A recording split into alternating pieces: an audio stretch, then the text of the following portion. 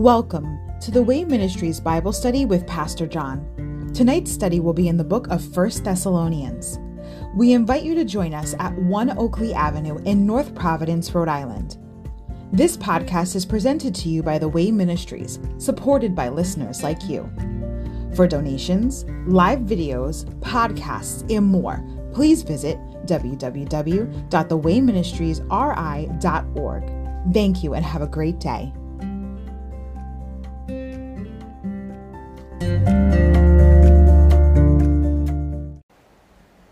Welcome to the Coming Out of the Dark Bible Study. I want to thank everyone for coming out tonight to get a portion of God's Word. First and foremost, I'd like to thank our Lord and Savior Jesus Christ tonight.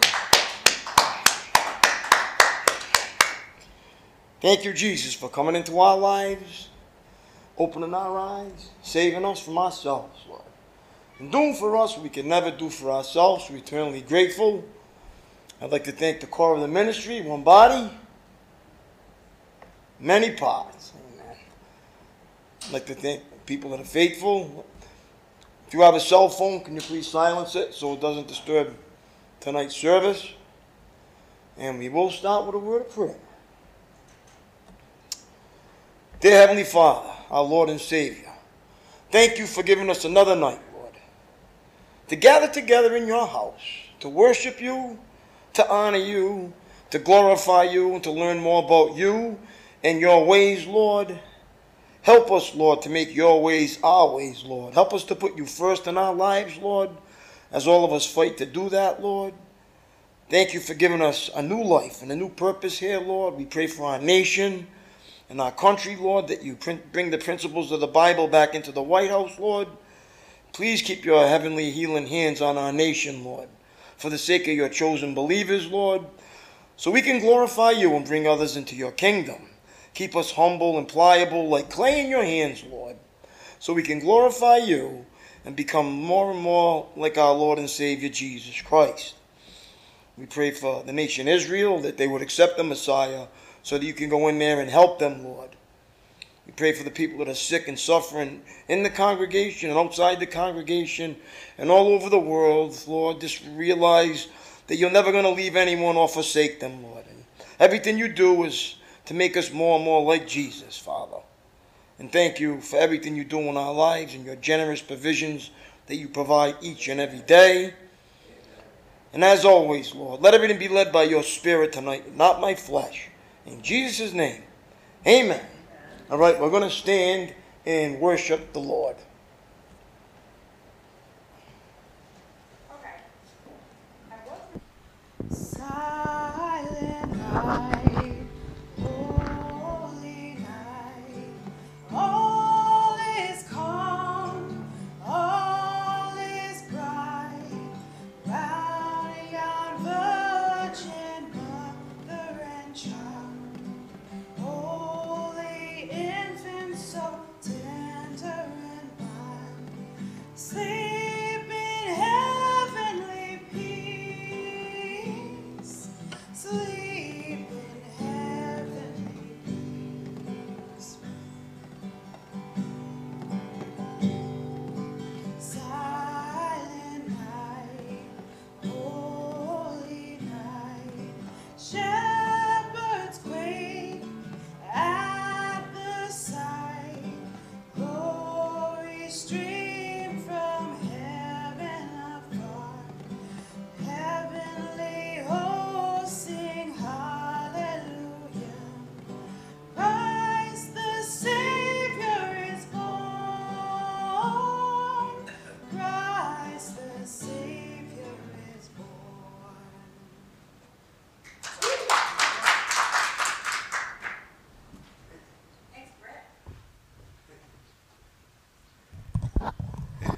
One body? It's a beautiful song, isn't it?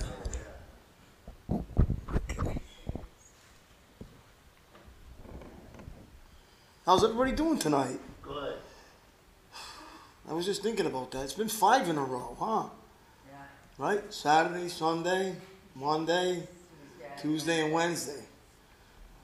I'm loving it. Might as well just Might well live here, right? Yeah, right? It might come to that someday. The world's going crazy out there. Oh, man. So bad. Everybody's doing what's right in their own sight. Nobody cares about the principles of the Bible anymore. Nope. And they think that we're fine without Jesus. Yeah, yeah. We all know what happens when we take God out of our lives.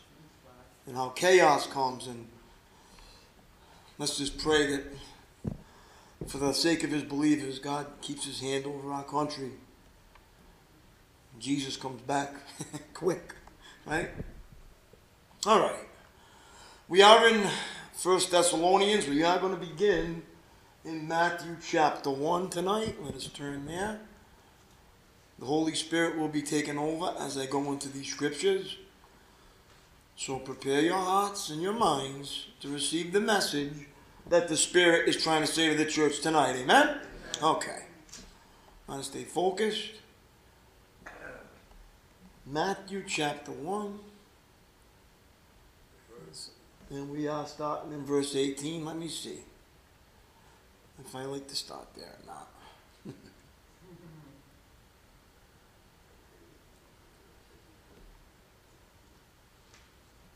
All right, now let's go back to verse 15.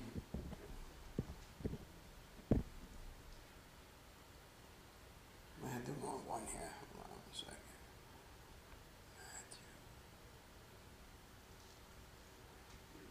Matthew chapter 1.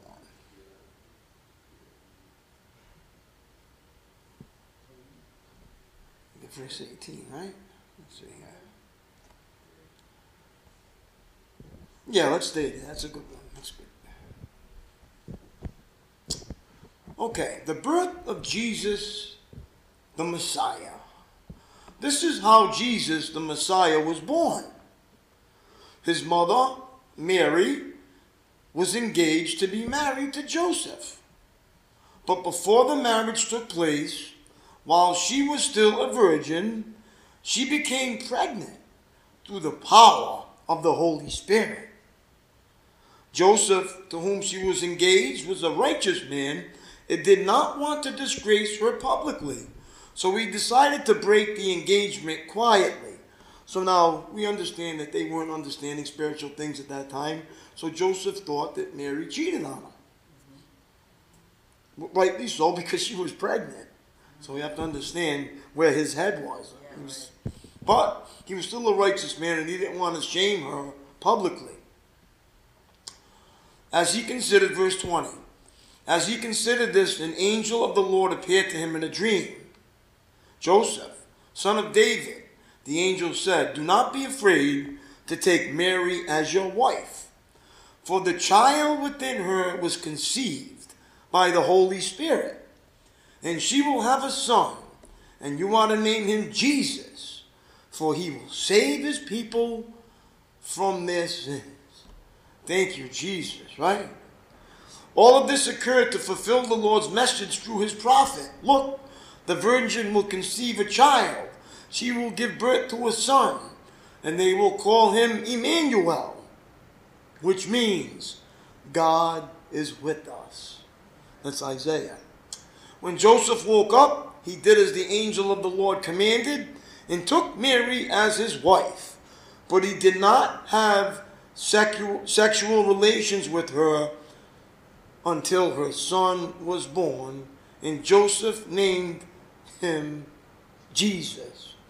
So in passage 25, it tells us clearly that he didn't have sexual relations with her until her son was born. After Jesus was born, she had relations with Joseph and had other siblings. Amen? So we understand that she is not a virgin anymore. Okay? We just believe what the Bible says. We don't try to twist it or take it out of context. It says what it says, and it is what it is. Jesus had brothers and sisters.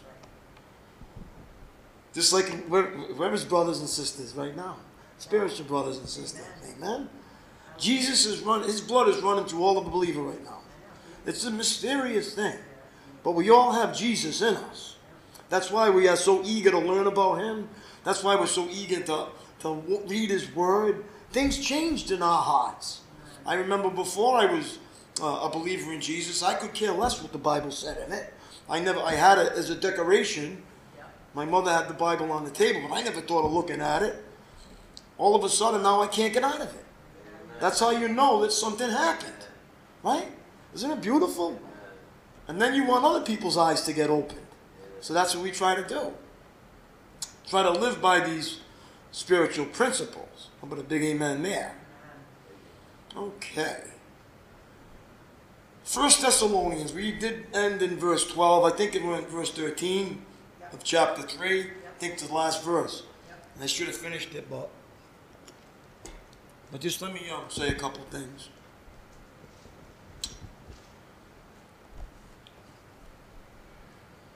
About applying this. 1 Thessalonians and 2 Thessalonians shows us how to apply the scripture. Let me ask you this question. Do you ever feel though your Christian faith has grown stale sometimes? Right? That you're withering on the vine when you would rather be flourishing in his service? Paul's first letter to the Thessalonians is the perfect remedy for such a feeling. Its focus on Christ's return provides water for our thirsty souls today, encouraging growth and maturity by providing hope in the midst of suffering or uncertainty. Now, we know it's the Christmas season, right? But it just seems like, I don't know, America's not recognizing it like it used to. It's still there, but you just don't sense the Holy Spirit working. People, it just seems, people seem harder than they've ever been, even though it's the season that it's ever been. Like most people can't wait for it to be over because they figure they're going to go into financial debt and buy everything for everybody, and it's just a big mess. And I can't wait till it's done. But I'm just glad we have the Advent, right? As somebody put the candles on tonight. Who put the candles on? Thank you, Lord, for reminding us that there's hope, there's peace, there's joy. And next, when Sunday comes up, is going to show the love, right? The love in Christ, his birth. Amen. Big amen, right? The Savior. Paul's specific practical instruction for this process of sanctification can be applied directly to our current circumstances.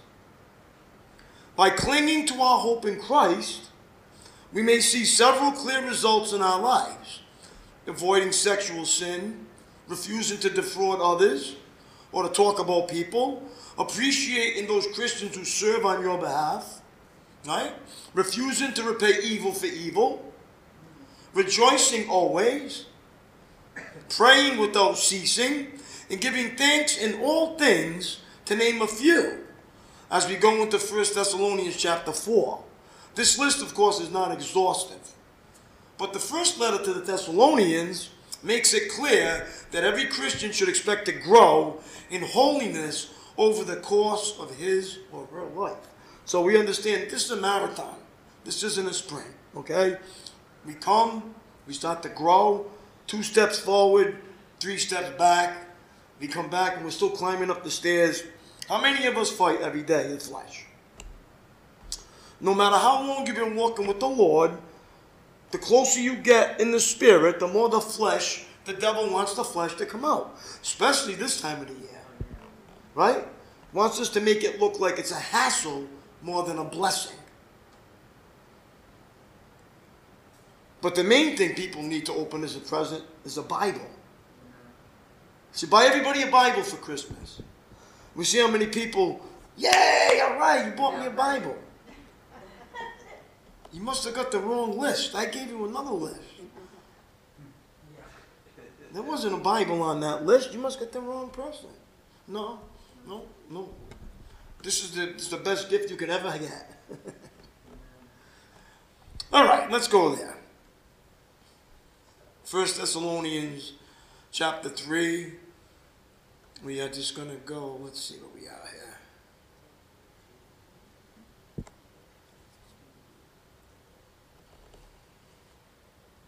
Let's go to verse 11.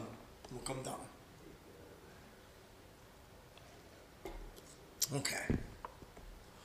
May God our Father and our Lord Jesus bring us to you very soon. And may the Lord make your love for one another and for all people grow and overflow, just as our love for you overflows. So before we go on, if we're full of God's love, okay, it will overflow to others.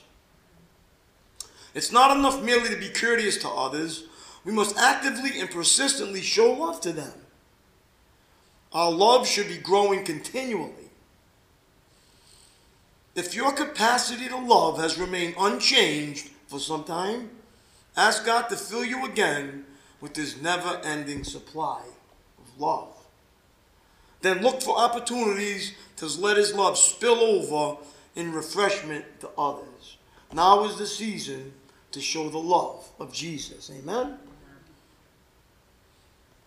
All right. 13. May He, as a result, make your heart strong, blameless, and holy as you stand before God our Father when our Lord Jesus comes again with all His holy people. Amen. Okay, listen. When our Lord Jesus comes again with all His holy people refers to the second coming of Christ. That's what it's talking about here. When He will establish His eternal kingdom, right? At that time, Christ will gather all believers, those who have died and those who are alive, into one united family under His rule. All believers from all times, including these Thessalonian believers, will live with Christ in His kingdom. All the people in the Bible that we recognize from the Old Testament are going to be there with us when He comes back. Amen? And our loved ones that died are going to come back with Jesus too, it says. And chapter 4, as we get into it, is going to explain that very clearly to us. So let's go there. Everybody ready? Okay. Let me get a sip of, let me get some smart water in.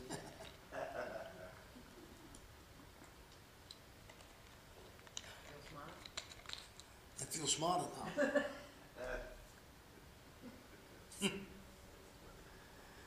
All right. Live to please God. Finally, dear brothers and sisters, we urge you in the name of the Lord Jesus to live in a way that pleases God, as we have taught you. You live this way already, and we encourage you to do so even more. For you remember what we taught you by the authority of the Lord Jesus. So now, does it matter the way we live as Christians? Amen. What does it say here? In 1 Thessalonians chapter 4, verse 1, it tells us, he says, we urge you in the name of the Lord to live in a way that pleases God. Why do churches not really make that point really clear that the way you live matters? They say that what you believe matters. Yeah, but what you believe will affect the way you live. The evidence of salvation is a changed life.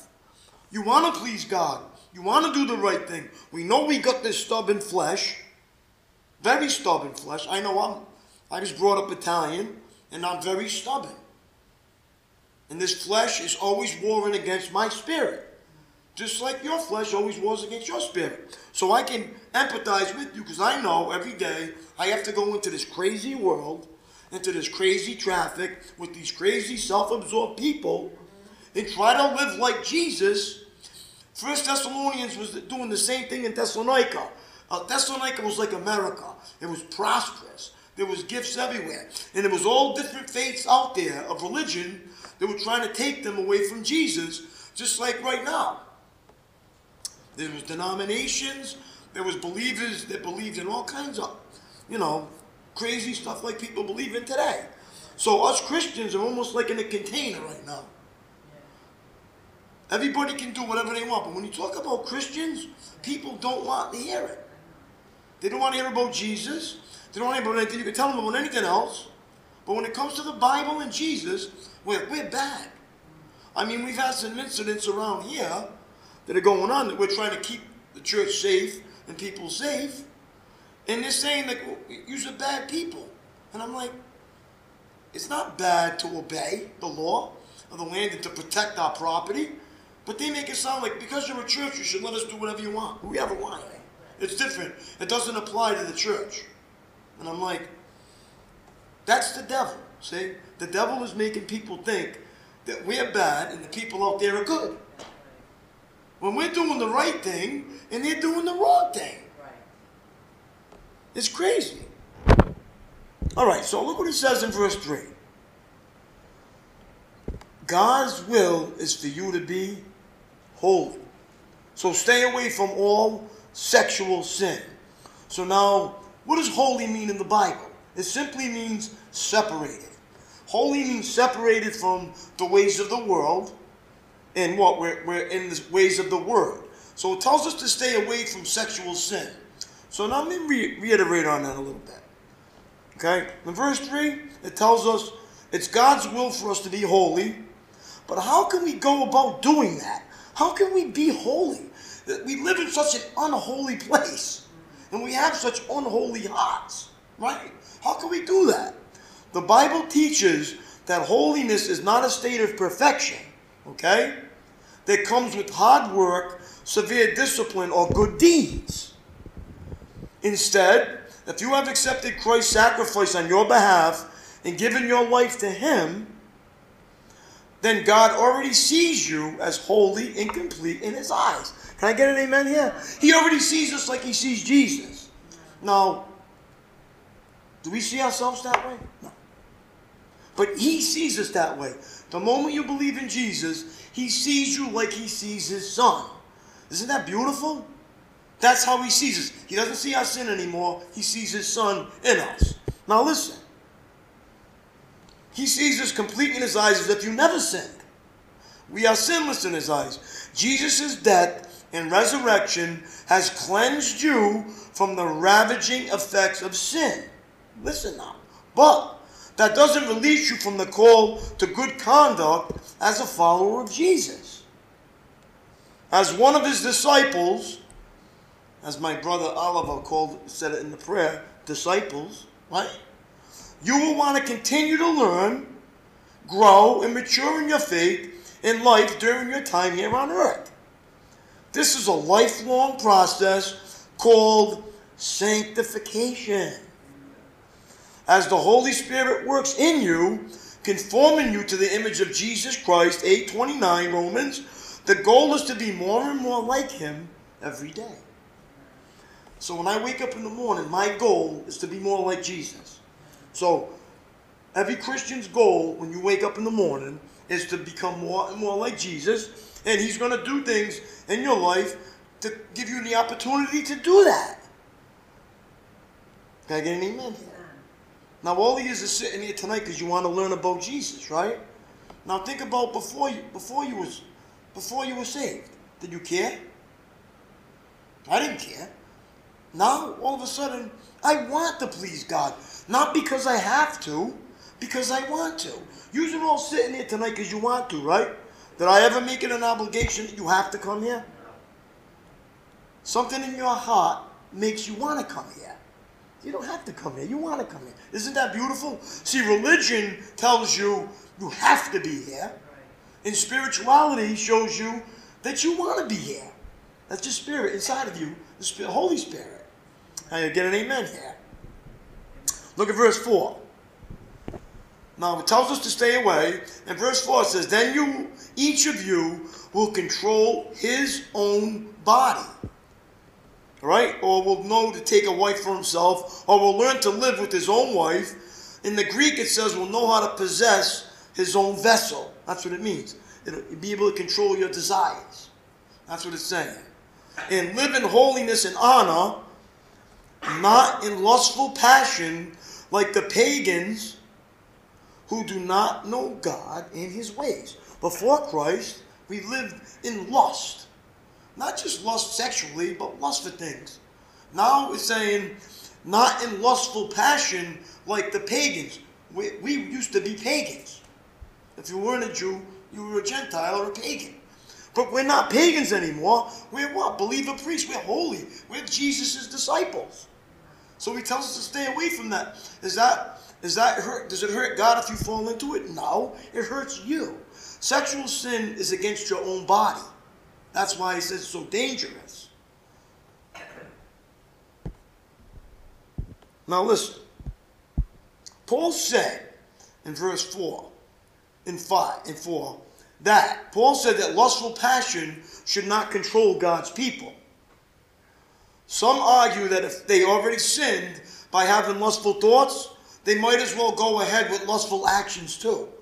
No, it doesn't work that way. We get lustful thoughts, but we don't have to what? Carry it out. It says, but acting out sinful desires is harmful in several ways. Let me tell you why. 1, it causes people to excuse sin rather than to stop sinning. 2, in marriages, it violates a covenant made with God and destroys trust. 3, it is done in deliberate rebellion against God's word. And 4, it always hurts someone else in addition to the sinner. Sinful actions are nevertheless sinful desires are just as damaging to righteousness. Right? Sinful actions are more dangerous than sinful desires. Why? So these desires should not be acted out. Nevertheless, sinful desires are just as damaging to righteousness. Left unchecked, unholy desires will result in unholy actions and will turn people away from God. What does he say in James? It gives birth to sin. So if we let the thought process keep coming, the lustful desires become a lustful action. Very dangerous. So now, why isn't this being taught in Bible? Why isn't it being taught in churches? People actually doing it inside churches. Because we don't have to understand how dangerous this is. How it defiles you. Verse 6. Never harm or cheat a fellow believer in this matter by violating his wife. For the Lord avenges all such sins. As we have solemnly warned you before, God has called us to live holy lives, not impure lives. Therefore, anyone who refuses to live by these rules is not disobeying human teaching, but is rejecting God, who gives his Holy Spirit to you. So these teachings are not being disobeyed. You're not disobeying me. If you go out and do it, you're disobeying who? God.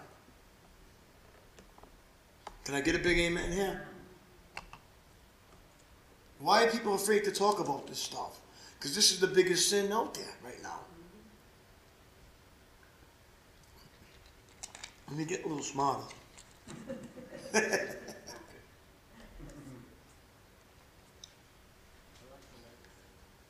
Here's the way it works. Whatever we fell into in our lives, right? It could have been pornography. It could have been multiple partners. It could have been a lot of things before we got saved. Now, after we get saved, what does the devil do? He tempts us with the desires that we used to have. So, especially sexual desires, they burn an imprint in your mind, and the devil, he comes in and he puts a lustful thought into your head. Even when you might be sitting in church or while you're praying. It's evil. So we have to understand, we have to what? Fight that. And say, no, Lord, please. I repent from that, Lord. I don't want to do that anymore. But you have to understand, the war against the flesh and the spirit is always going to be. Whatever sin you fell into is always going to be a temptation for you. Always. That doesn't go away. But we have the power to what? Say no. Can I get an amen? Amen? This is a dangerous sin. Sexual sin ruins churches. It ruins churches and it ruins what? Marriages and relationships.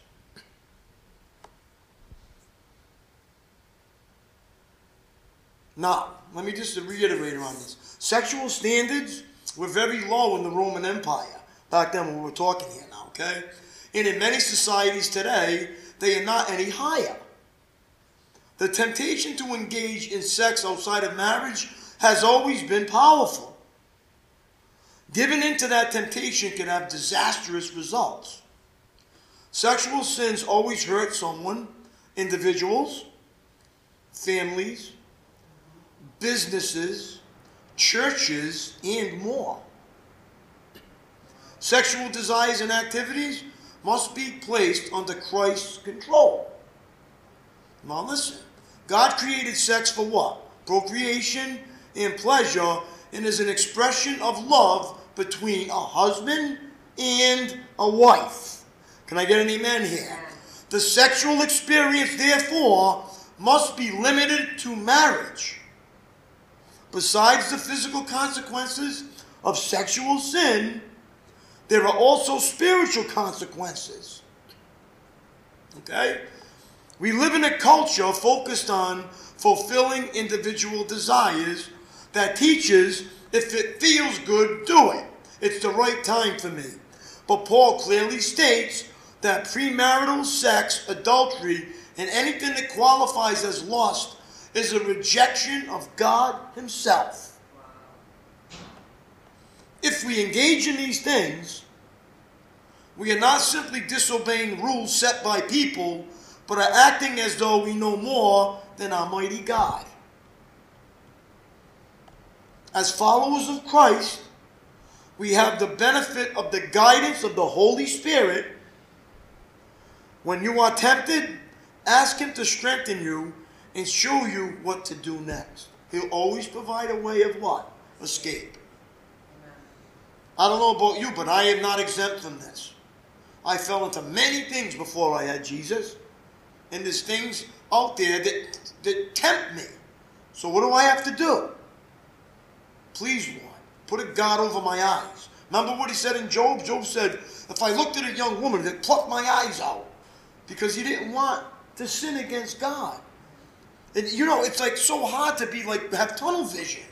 Because, you know, especially in America, back in them days, women were covered. They were covered.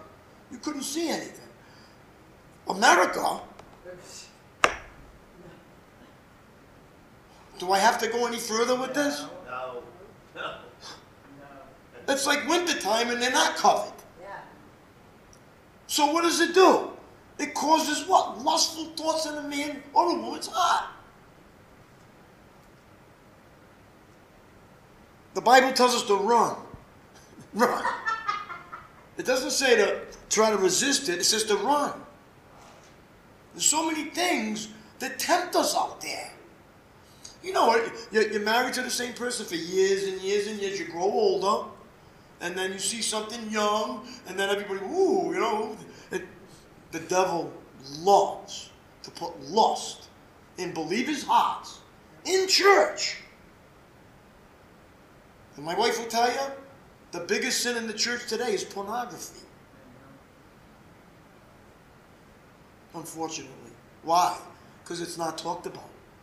Right? It's not repented of. No, everybody just, shh, that's bad. Don't talk about it. Well, our secrets of our sins grow in the darkness and die in the light of exposure. No. Why am I talking about this? Because it's in the Bible. I'm reading what the Bible tells us about it. So I can't go around it. So I got to talk about it. Now, let's go to verse 9. But we don't need to write you about the importance of loving each other.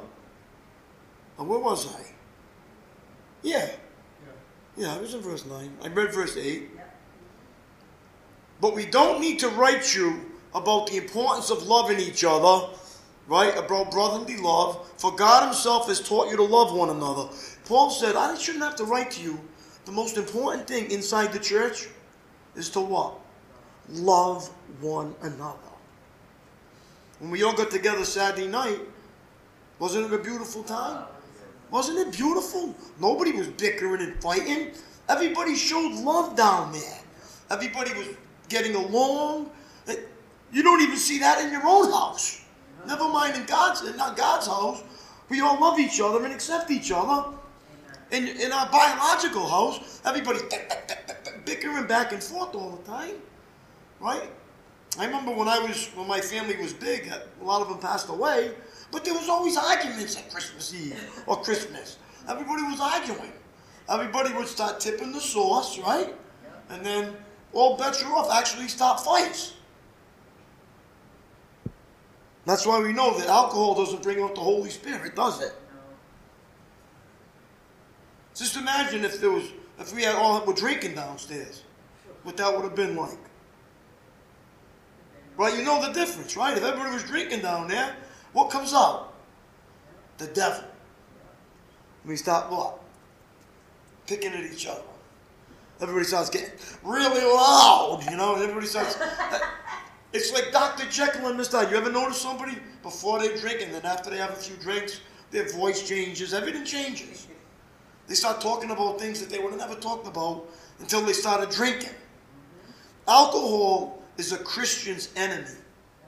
Because why is it your enemy? Well, the Bible says alcohol itself isn't bad, but getting drunk is. So now you have to ask yourself, I'm on the fence now. When is getting drunk? When am I getting drunk? And when am I just drinking? So if you're starting to feel the effect of alcohol, you already drank too much. Because it's supposed to be enjoyed with your dinner. Like if somebody has a glass of wine with their dinner, just to enjoy it. Not to what? Escape from the world. So what's the best thing for a Christian to do? To be safe. Avoid it altogether. Do I have a problem with drinking? No. Why don't I drink? Because I don't want to cause somebody else to stumble. Because there's people that can't have just one. So what do? Don't drink at all in front of anybody. Because I'm an example. So I don't do it.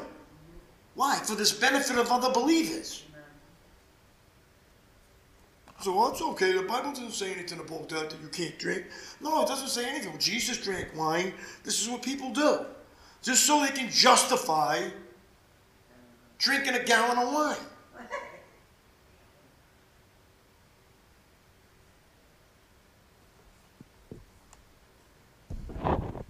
I'm not going to condone it at all. Because I know what it does. I've never seen alcohol, people that drink alcohol, have anything good come out of it. Never. I've never seen anything good from it. So, if nothing good comes from it, and I become more unholy, why would me as a Christian go and do that to what? Dishonor Jesus. It would be better just to avoid it altogether. Because, let's just get it right. It doesn't taste good. Grape juice tastes good. Glass of lemonade tastes good. That other stuff's like gasoline, saying this doesn't taste good. They're not drinking it because it tastes good. They're drinking it because it feels good. I digress. All I know is this, I don't do it. And there's no alcohol in my house. That's probably why nobody's there. Right? You invite people over your house, say, but I don't have any alcohol. See how many people show up. Right? If the people love you for you, they'll come over. It doesn't matter if there's alcohol there. No. Let's just read what the Bible says. Look at verse 10. Indeed, you already show your love for all the believers, right? Throughout Macedonia. Even so, dear brothers and sisters, we urge you to love them even more. So in other words, our love has to keep growing. 1 Corinthians 13 love has to keep growing. Like my love for my wife is growing. Why is it growing? Have I always loved her? Yes. But I'm beginning to love her in a more accepting way. In other words, it always was conditional. Right? If my wife is doing good and buying things, I'm really good with her and I love her. But I say I love her when something's bad. I might say it, but I'm not There's no love there. I'm aggravated with her. But now, I can honestly say I love her even when I'm not getting along with her. Because it's not conditional. Right? That's what the Bible's teaching me, to love her no matter what's going on. Am I perfect? No, but I'm getting there. Because it's so much easier to accept someone than it is to try to change them. You ever try to change somebody? How's it working? I don't know how many times my wife tells me, time after time, to do something. And then she finally says, I'm going in the prayer closet. I'm going to pray to Jesus. And when she does, right, then I stop. Then I all of a sudden, out of the kindness, then I do it. But when she's pecking at me, it doesn't work. You peck at your wife, that only makes them what? The wall go up. You don't change. Unconditional love. The unconditional love of God is not easy. Because sometimes it's harsh on the other believer. In other words, my wife tells me things that I don't want to hear sometimes. But it's good for me. Because she loves me. In other words, to tell me something like that in my character that needs to change. Because she loves me. So, human love, worldly love is, I don't want to hurt their feelings, so I'm not going to say anything to them. Because I don't want them not to like me. But if you love somebody, you won't let them go over the cliff. You'll tell them. Because we can't see it. I'm so glad she tells me that, but I don't like it. I'm going to be honest with you. But it's good for me. See, it's good medicine to be told the truth about our character. Who in here doesn't have character defect? We're all defective in our character. And when we want to change, we should welcome it. When somebody tells us something about our character, instead of getting offended, Laurie did an awesome study on offense and assumptions. Instead of getting offended, we should thank God that somebody brought it to the light for me so I can see it. So you can't change something you can't see. So when God brings it to the light, you should thank Him.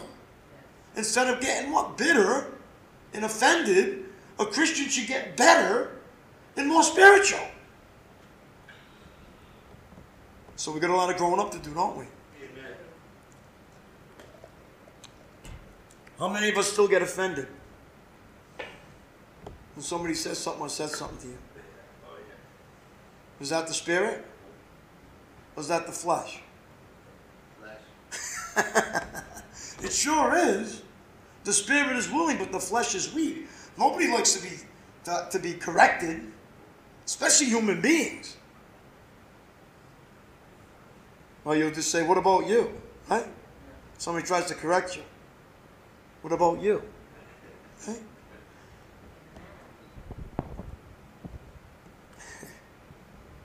Now listen to what it says. Let's go to verse 10. Indeed, you already show your love for all the believers throughout Macedonia. Even so, dear brothers and sisters, we urge you to love them even more. Now, let me just tell you this. If you don't set goals in your Christian life, then you'll never change or you'll never grow. You have to set goals. Like, all right, I'm going to grow spiritually. I'm going to become more patient. So now I'm going to make it a goal to be patient. So when you make it a goal to be patient, God is going to send impatient people in front of you. So you can make it a goal to be more patient. There is no growth without resistance. Christians have to understand that. Look what it says. Make it a goal to live a crazy life. Oh, wait a minute. Did I say that wrong? It says make it a goal to live a what? A quiet life, minding your own business and working with your hands just as we instructed you before. Why? Why is that important for a Christian? Look what he says in verse 12. Then people who are not believers will respect the way you live, and you will not need to depend on others. So living a Christ-like life will show up. People who are not believers will respect you for that. No. Can I get an amen with this? Your next door neighbors should respect the way you, because you live a different way. You care about them. You want them to, you want the best for them. Now, you might have some next door neighbors that are not quite your type. But does that give us a reason to not like them? Or do you think God put them there? He's not going to put perfect. Wouldn't you like to be surrounded by people from church in your neighborhood? Wouldn't you love to have a church neighborhood community? Right? How the heck are you supposed to grow? How are you supposed to love your enemies if there's none around you? Right? So, if we understand that the people around us are there to what? Help us to grow and change, we should welcome it, not what? Get angry or bitter about it.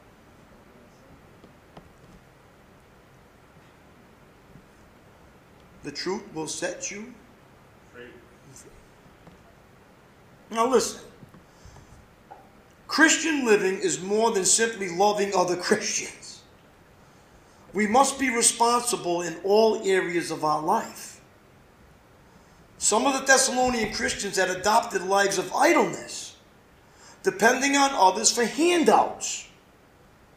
So Paul told the Thessalonians to work hard and live quiet lives. You can't be effective in sharing your faith with others if they don't respect you. Whatever you do, do it faithfully, work hard, and be a positive influence in your community. I'll tell you what, my wife's a positive influence in my street. She makes it so it stays safe there. Because if you don't, it becomes a lawless street where tractor trailers are parking on the side of the road, hindering your vision, could run over a kid or whatever. When I look down my street, there's no cars there. Like it's supposed to be. There's signs everywhere that says no parking anytime. Why? Because the street's narrow and it hinders us to see anything. So, when people park there, people are lawless out there now. It says no parking anytime and they park right under the sign. And sometimes when you call the police, they don't come. I know. It's like, Christians are supposed to follow the laws of the land and respect the laws of the land. Not be disobedient like the rest of the world is. So, even though sometimes it irritates me, it's a good thing because it's for the safety of the neighborhood. Because when you see strange cars parked around, you don't know what they're doing. They could hurt or steal or whatever they're planning on doing. Because, I don't know, anybody got one of them Ring doorbells? I see like 52 things that are trying to warn me that something's going on in the neighborhoods. Those ring cameras warn you that, down the street there was a gunshot or somebody was walking by, somebody broke into someone's car. Yeah, they alert you, which is a good thing. Because, like I said, nobody would care about the cameras if you're not doing anything wrong. Right? So if somebody, how many, they're stealing packages, they're actually hijacking the trucks now. They're not waiting for them to drop it off. They're going inside the truck. Like, imagine the drivers, the fear. They're going in there at gunpoint, robbing all the packages from the Amazon truck, or UPS or FedEx. If you remember years ago, touching anybody's mail was a federal offense. It's supposed to be, but you see how people don't care anymore. They'll rob your mail. A package delivered to your house is mail. So when they steal that, it's a federal offense. But people are running up and stealing it. Before, nobody would touch anybody's mail. Never. Never. Why? Because they get away with it. I remember I had something supposed to deliver to my house. They delivered it to the apartments, right? They never like brought it to 25 Herder Street. They kept it, And then they had to resend me another one. Yeah, that's what people do. They kept it. Instead of bringing it to the house. Like if there's a package at my house that says a different address. I'll bring it to the house and say, hey, look, they delivered it to my house. That's the right thing to do, right? They didn't do it, they kept it. It's crazy. But did anybody do anything about it? No. They didn't do anything about it. They just sent me another one and they got one for free. I had to pay the $300 for what I wanted. That's what's going on out there. It's lawless. Instead of investigating on where the package went, they just wrote it off and sent me another one. And the people got away with it. So who cares? It's becoming, the Bible said it was going to happen, a lawless society. Well, if you park under a no parking any time sign and don't think that they're going to do anything, why not? They're not going to do anything. I'm not going to get a ticket. There's a reason why it says no parking any time.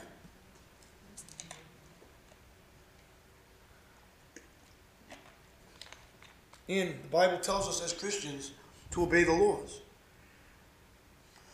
We try to obey the laws here, we get persecuted for it. We got lawbreakers all around us, right? Breaking the law everywhere. So they want us to break the law here and let them do whatever they want to do. We're like Fort Knox over here. Got lights everywhere, cameras everywhere. Why? Because people don't care. They're lawless. No trespassing. I don't go in your yard. I don't want you in our yard. We don't know what you're doing here. How about a big amen? All right. The hope of the resurrection. Look at verse 13. And now, dear brothers and sisters, we want you to know what will happen to the believers who have died. Or it says in the Greek, to those who have fallen asleep. So you will not grieve like people who have no hope. Right? When people pass away, people grieve because they don't think they're ever going to see them again. See, as Christians, we don't grieve like that because we know we're going to see them again. Look what it says. He's going to tell us why. So you won't grieve. Look at verse 14. For since we believe that Jesus died and was raised to life again, we also believe that when Jesus returns, God will bring back with him the believers who have died. There it is right there. We tell you this, listen to what it says. We tell you this directly from the Lord. So it's directly from God. That's definitely came from the Lord's mouth. We who are still living when the Lord returns will not meet him ahead of those who have died. For the Lord himself will come down from heaven with a commanding shout, with the voice of the archangel, and with the trumpet call of God. Here's what's going to happen. Here's the order. First, the believers who have died will rise from their graves. Then, together with them, we who are still alive and remain on the earth will be caught up. That's the rapture. The rapture means caught up. We'll be caught up, right? See what it says? In the clouds to meet the Lord in the air. Then we will be with the Lord forever. So, if we're still alive, I'm hoping that I'm still alive when he comes back. So we're not going to have to experience that. We're just going to get taken out of here. It's not going to be awesome. But just think how it's going to be sad for the people that you wanted to come with us. Because they didn't believe, they're not coming. They're going to stay down here and get judged. And we're going to be taken up out of here. So wouldn't you want the people you love to come with you? That's why it's so important to tell people about Jesus so we can all be together again. Look, if you're not a believer, you're not going. So it says, so encourage each other with these words. So this is the encouragement we have. Listen, this isn't our permanent. We're going to be taken out of here. Jesus come back. Jesus come back. If Jesus comes back and we're alive, guess what? We're going to get whisked out of here. I think there was a movie. Was it called Left Behind? Something like that? Where it showed people were flying, and then like the person next to them was gone, and they were still there. This is called Left Behind. Yeah, like they were just taken out. So it's going to happen in the blink of an eye. But see, here's the thing. We don't know when it's going to happen. It could happen right now. And you thought you wanted to talk to somebody, but the devil stopped you from talking about Jesus because of the fear he puts in us. Guess what? That opportunity's gone, and they might not be able to come with us. It's important. Well, that was the last of that chapter, by the way. So encourage each other with these words. Now let me just say something before we close tonight. The Thessalonians were wondering why many of their fellow believers had died and what would happen to them when Christ returned. See, they didn't know. Right? So Paul wanted the Thessalonians to understand that death is not the end of the story. Okay? The great hope for all believers is in the resurrection. Okay? Because Jesus Christ came back to life, so will all believers, including those who have already died. Think my mother and father are asleep right now. My other brother. I'm going to see him again. It's awesome. Right? That's the hope we have. We need not despair. Therefore, when loved ones die or the world events take a tragic turn, God will turn tragedy into triumph. Poverty to riches, pain to glory, and defeat to victory. All believers throughout history will ultimately stand reunited in God's very presence. Just imagine. We've seen that, what was the movie? The Bema Scene. Remember? That was awesome. Safe and secure. As Paul comforted the Thessalonians with the promise of the resurrection, we should comfort and reassure each other with this great hope. When Christ returns, all believers, dead and alive, will be reunited, never to suffer or die again.